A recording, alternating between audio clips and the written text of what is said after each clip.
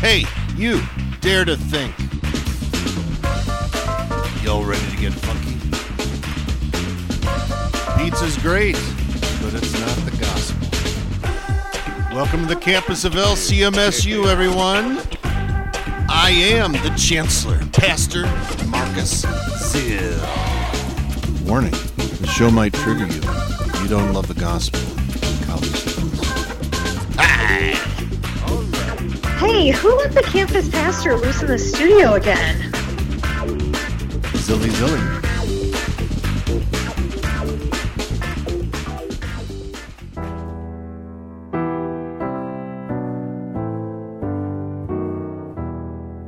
3 weeks in a row. Dan Silsley. Dan is the pastor at Wittenberg Lutheran Chapel in Grand Forks, North Dakota. We're going to dive right in to our topic of God speaking to you in whispers. And tell us, where can people learn about the campus ministry that you all have there at University of North Dakota? Yeah, we have our website is wittenbergchapel.com. We also do have a Facebook page, but really the website is where all our information is, and love to have you visit if you're in the area. Absolutely. I have been absolutely mesmerized by this book, Misquoted, Rethinking Commonly Misused Bible Verses, because these are things that we face all the time. And, whether it's relationships with family, college students, in terms of the things that they face on campus, where can someone go and get this, Misquoted? Yeah, anywhere you buy your books, Amazon. If you do the ebook things, you can get it for Kindle or for your Apple device. So anywhere you can get it. Okay. And it's not too terribly expensive, $7-8, something like that, I think, in general. And would make a great Christmas gift if you're looking for a last-second Christmas gift here. Anyways, just set the stage a little bit here. This kind of, you didn't grow up saying, "Hey, my goal in life is I want to write a book once I'm a pastor called about commonly misused Bible verses," but you kind of developed this because you were noticing that everybody's asking this stuff, right? Yeah, that was part of it. I mean, I was approached by Harvest House, who had the idea initially, and I was also actually teaching a Bible study at my church on the same topic, and so the two kind of dovetailed together, and the book came about, and it was fun to write, and I'm glad that it's getting out there, and I'm getting feedback about it. And actually, the one we're talking about today is probably the one that I hear the most questions about and the most feedback. All right, so let's dive right into this, but real quick. You can also go back and listen to the other. This is the sixth little topic that we've addressed on the program. 2 series of 3 programs apiece. And so if you go to kfu.org and search for the Student Union and put in Misquoted or Silsley, Suelzle, you can find all 6 of these at some point and listen to them going forward, as well as buy the book. So God speaks to you in whispers. Set this up, set the stage, and what's the claim here? The claim has to do with how God communicates with us. And I served in Oregon before I moved here to North Dakota, and we had one really faithful and wonderful member there that I would go visit. And wait, you only had one? Yes, just one. That's it. I'm sorry. Yeah. I couldn't resist. No, all the members were wonderful. Yes. Can I just say that? Yeah. Just playing, folks. Go ahead. And I would go visit him, and he, for one, had lived one of the most incredible lives of anyone I'd ever talked to, and then also recognized that his whole life was this blessing from the Lord. And I don't ever remember talking with him, even in the midst of his health issues, where he ever said anything negative or that he was frustrated, or he just always had this demeanor about him that God was with him, and he saw everything as a blessing from God. And the way that he would get at that idea was that he would call things God winks. And so, if he got good news from the doctor, that was a God wink. Or if he won pinochle against his wife, that was a God wink. Or when the grandchildren came to visit, that was a God wink. It was his way of, I think it was really just his way of saying thanks to God for all of the blessings in his life. It was the first time I'd ever heard the term God wink. Now, is it And him winking to God, saying thanks, or is it God winking I think to him, or both? I think he meant that God was winking at him. Yeah, that God was sort of showing his blessing to him, And so, sometimes he'd go through this whole story and then he'd end it by saying, God wink. And so this was the first time I heard this term, and it kind of stuck with me. And it reminded me of actually a problem in the church that has arisen. Okay. I don't think that this member of mine was saying this, but it did remind me of this misunderstanding about how God communicates with people, and that it's through something like a God wink, or maybe through a still small voice, or maybe a gut feeling or an intuition, so that the way we know God is communicating with us is through these various means. And what I noticed is then that people would actually start looking to these things to try to find God communicating with them. And so that's kind of where this chapter was born out of, is basically asking the question, is God's word in the script, is God's scripture, the Holy Bible, his word, is it enough for him to reveal himself to us, or do we need something more? Do we need God winks? Do we need feelings and intuitions? Or do we need circumstances to sort of line up perfectly and then we know God is at work? Or is his word enough? And of course, in the book, I conclude, of course, God's word is enough. And that's actually a very comforting thing. Well, I can hear people saying to you, though, Dan, who are you? Why are you trying to put God in a box? Don't we hear that all the time? Yeah, why are you limiting God? Myself, yeah. You're trying to limit him to his word? Yeah, and so the question is, well, has God limited himself to his word? And the answer there is yes, he has. The author of the Hebrews says, in many and various ways, God spoke to us by the prophets of old, but now in these last days, he has spoken to us by his Son, and the place that he reveals his Son is through his word. And so I don't have the gall to think that I can limit God. I mean, this is the creator of the universe we're talking about. Sure. But I will trust the creator of the universe when he says, this is where you can hear my voice. And that should be enough for us. And we shouldn't be looking elsewhere for it. If God has limited himself to this place, then that's enough. And it's where we see Christ and find comfort as sinners. So what changed your mind? So you go from this wonderful, stately old man who just, sees everything as a blessing from God. What kind of led you to really kind of question this? Well, or at least see some additional layers to how you should view it. You'll often hear people say, I think God is leading me to X, Y, or Z, or I think God might be trying to teach me through this experience X, Y, or Z, or God laid on my heart to do this or that thing, or God told me X, Y, or Z.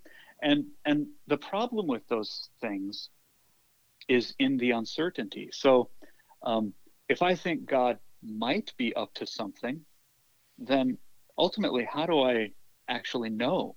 Right? I think God's trying to tell me. Well, if you think God's trying to tell you, why don't you go to where he actually has told you? That's right. And then in the scriptures, do we ever see anybody experiencing God communicating to them and going, I think God might be trying to say this? I mean, when we see that happening, there's no question what God is communicating to these people. Have an example, you have a primary example of that, right? And maybe from the Old Testament? Yeah, that's right. We think of the book of Jeremiah. Jeremiah was this prophet, and in his experiences, he has to come up against false prophets. And interestingly, one of the things that false prophets do is in Jeremiah, they appeal to their dreams and visions, and they say that God is given them a message through dreams and visions, and And the messages are always good news.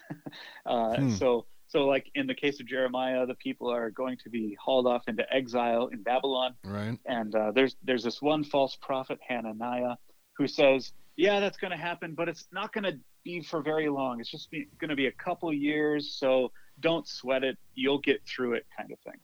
And Jeremiah hears that, and he actually says, yeah, I hope that's true. I hope that's the case. But then God reveals to Jeremiah that's not the case, and Jeremiah has to bring the bad news. And he says, no, actually, it's going to be 70 years in exile. And so notice what's going on. You have a false prophet who has good news and a true prophet who brings bad news. And so what makes them true or false is not whether or not their news is good. So it's not like the good news makes the prophet true, but rather it's where's the source of their authority. So the false prophet has no authority. He's just making things up. Whereas the true prophet, even though he brings bad news, his authority is God himself. Therefore, what he says, the people need to listen to and believe. And unfortunately, Jeremiah prophesies that the false prophet Hananiah is going to die within a year, and would you know it, that actually happens. So Jeremiah is the true prophet, and his word comes to pass. And so that illustration, I think, is really good to remind us that even though this Hananiah was receiving a vision or a dream or an intuition, what he was receiving was not true. And in fact, what was true was the word of God spoken through God's messenger. So again, a good reminder for us, we go to the place where God has spoken, not where we think he might have spoken. There's no certainty there. Absolutely. You know, one common objection that people, though, often levy at us is, well, you know, gee, Pastor, if God spoke directly to Jeremiah or any of the other prophets in the Old Testament, why can't he do the same today? Huh? What do you got to say about that? Yeah, I've heard that. I've heard that quite a bit too. And so this is, you know, in my book, I have an introduction that is kind of a very brief primer on how to interpret the Bible and how to read it. And one thing I talk about is the text you're reading descriptive or prescriptive? That is it just describing a historical thing that happened, or is it actually saying to us, this is how things should be and what you should be looking for? And in the scriptures, we do see God speaking to people in these remarkable ways, like through his prophets or through dreams and visions, even through a donkey. burning bush. Even a donkey speaks, right? The difference is that we never have God promising that that's how he will always communicate with his people. So we don't have a promise from God that he will speak in the same way that he did in the scriptures. We do read about him doing that, but we never have this clear promise. Yeah, thankfully we don't have donkey worship out there like with snake handlers. Yeah, can you imagine? Well, God spoke once through a donkey, so now we're all going to gather around the donkey and wait for God like Quakers and wait for the donkey to speak to us. That would be ridiculous. I've never thought about that. I had never thought about that either. It just God laid that on my heart. No, I'm just kidding. Oh, man. Lord have mercy. What we do have in the scriptures, though, I will say, we do have the promise that God's word is enough, and that through those promises he sustains us. And we have the warning never to add to or take away from that word. And so, and on top of that, I'll just add this. We also have the warning that Satan himself can masquerade as an angel of light. And that even false prophets will do great and amazing signs and wonders. And so given all of that together, if it's possible for Satan to deceive in that way, then all of these extra things that could be God could actually also be Satan. And that in and of itself should make us retreat and run to the sure and certain word of God every single time. And then getting back to what we talked about last week about judging, that's time to judge. You got to judge. You got to test these spirits, right? That's right. Everything that you hear that is making a claim about or on behalf of God requires judgment and discernment. And what are we judging it against? We're judging against the Holy Scriptures. Yeah, but Satan makes it easy for us to detect who he is, right? I mean, Doesn't he just kind of come up and say, "Hey, I'm Satan here. I want to screw your life and send you to hell"? He didn't. Yeah, if only he did. Yeah, right? it would be really nice. Hey, here I Yeah. am with the red suit and the pitchfork, and I want to harm you. He doesn't do that, Right. does he? Oh, he's so much more subtle than that, right? Which is what makes his work so deceptive. He twists that it God's actually- word where he wishes, and then he also, of course, the infamous root question that led to sin enter the world. Did God really say? Right. Yep. So by definition, what you're saying is we need to turn to where we have a certain word. Satan, on the other hand, is tempting us to doubt its certainty at its core. He'll have us look anywhere else as long as it's not the certain word of God. He does not care where we find our comfort as long as it's not in Christ, because anywhere else will give us false comfort, and that's exactly where he wants us.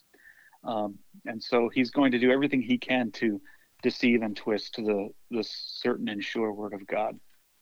So we talked about the passage from Jeremiah. Is there anything in the New Testament to maybe bring out in this regard? Yeah. For example, in 2 Corinthians 11, Paul is talking about his contending with false prophets. And this is actually where he brings up the fact that people coming along claiming to have something new from God are in fact servants of Satan himself. So that anytime we hear something that goes against God's word, we know where it's coming from. We know that it's the source of that thing is from Satan. And so again, Paul would have us go back to what God has revealed through his apostles and now through his word, which they had written down for certainty and for comfort. As you think about taking this to our college students and the comfort, I would guess that a lot of people would think, well, I want God to speak to me in new ways today. I want there to be new revelation. I want there to be, new things have come up. I wish God would address. But why is it more comforting when you think about it to know that God has put himself in this box for us? Because the question will always come down to, how do I know? So it's our natural condition as sinful people to be looking for God in places he hasn't promised to be. Mm-hmm. I think partly because that's kind of exciting, like you said, and it would be nice if he gave us more specific answers for certain things. That's a temptation for us. But ultimately, I think if we step back and think about that, there is actually no certainty in that. And if we're honest, we are just kind of projecting our own desires upon something, some circumstance or event, and then calling it God, which is, the firmer way of saying that would be, that's blasphemy and that's idolatry, because I'm wanting something from God that I don't seem to be getting from his word. So I'm going to project that on some feeling or intuition or circumstance and call that the way that God is communicating to me. And the term for that is simply blasphemy, saying that God said something he didn't say. And so there's no comfort, there's no certainty. I'm just making things up ultimately.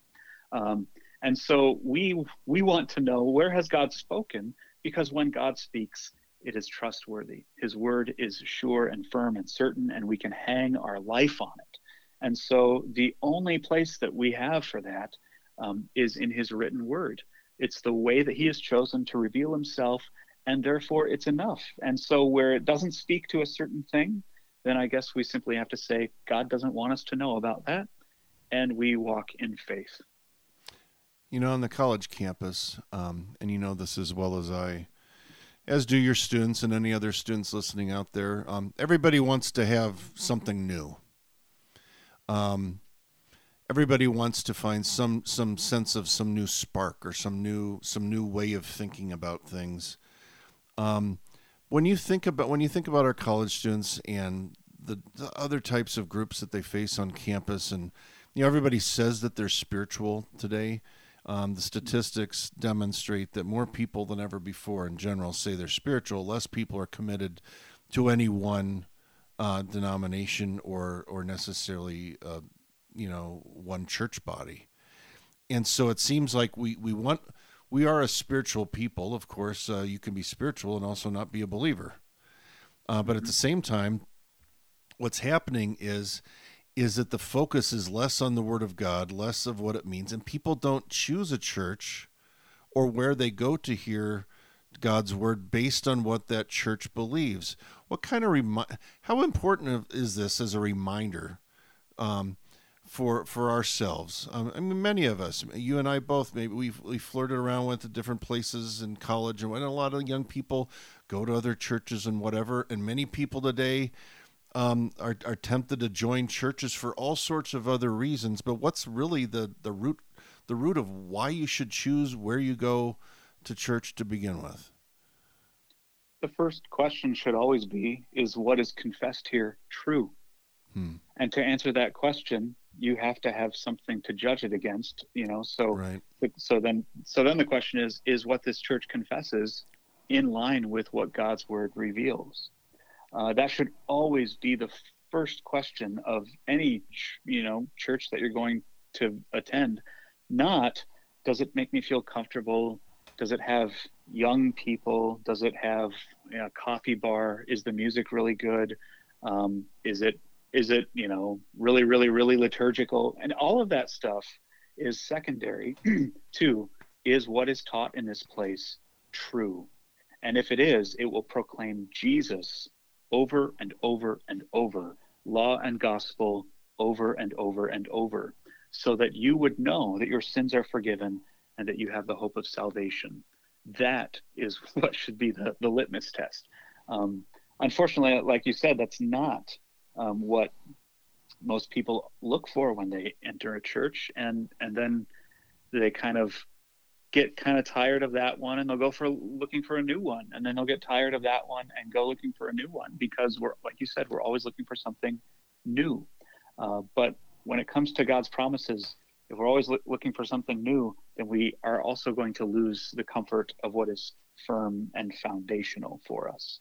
And you never want to trust your feelings come and go. Shoot, my relationship with my wife, anybody married can probably agree with this. Sometimes the feelings aren't, if the feelings were the same way as when you're on your honeymoon, that's not how it is. Feelings come and go, but the bond that ties you together is greater when it's placed where it needs to be placed, and that's squarely on God and His Word and what He's given you to focus on. And don't, just kind of as a reminder, I mean, if I recall, one of the Proverbs reminds us in Proverbs 30, every word of God proves true. He's a shield to those who take refuge in Him. Don't add to His words. Don't we want to be careful of that too? I mean, we're not to be in the business of adding to God's revelation. Isn't there enough for us to focus on what He has given us? Well, that's true. I mean, there's enough in God's Word already to mine the depths of your entire life long. And just adding to it not only implies that it's not enough, but we're just adding more to what is already there, that is already sort of beautiful and full and rich in and of itself. Sometimes on my snarkier days, I always want to ask, when someone says, God told me X, Y, or Z, I always want to say, hold on, let me get my Bible so I can write in what you're going to say in the back of my Bible, right? Because that's what we're saying, really. Sure. If this is from God, then it's binding on me too. So I should really know what it is.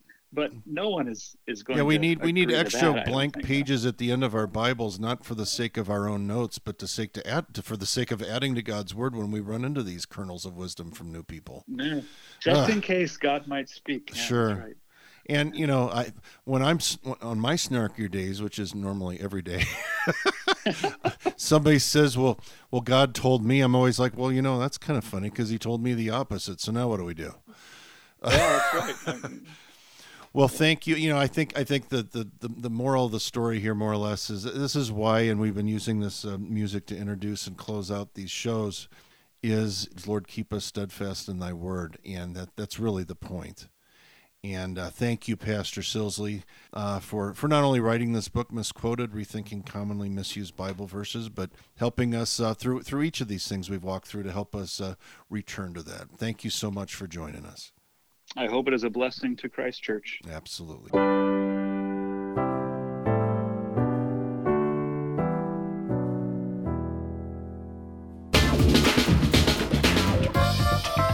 Well, that's all we have time for here today in the Student Union. Check out the archives of this program at kfuo.org. Learn more about LCMSU at lcmsu.org. And remember, college is tough. You need Jesus, will help.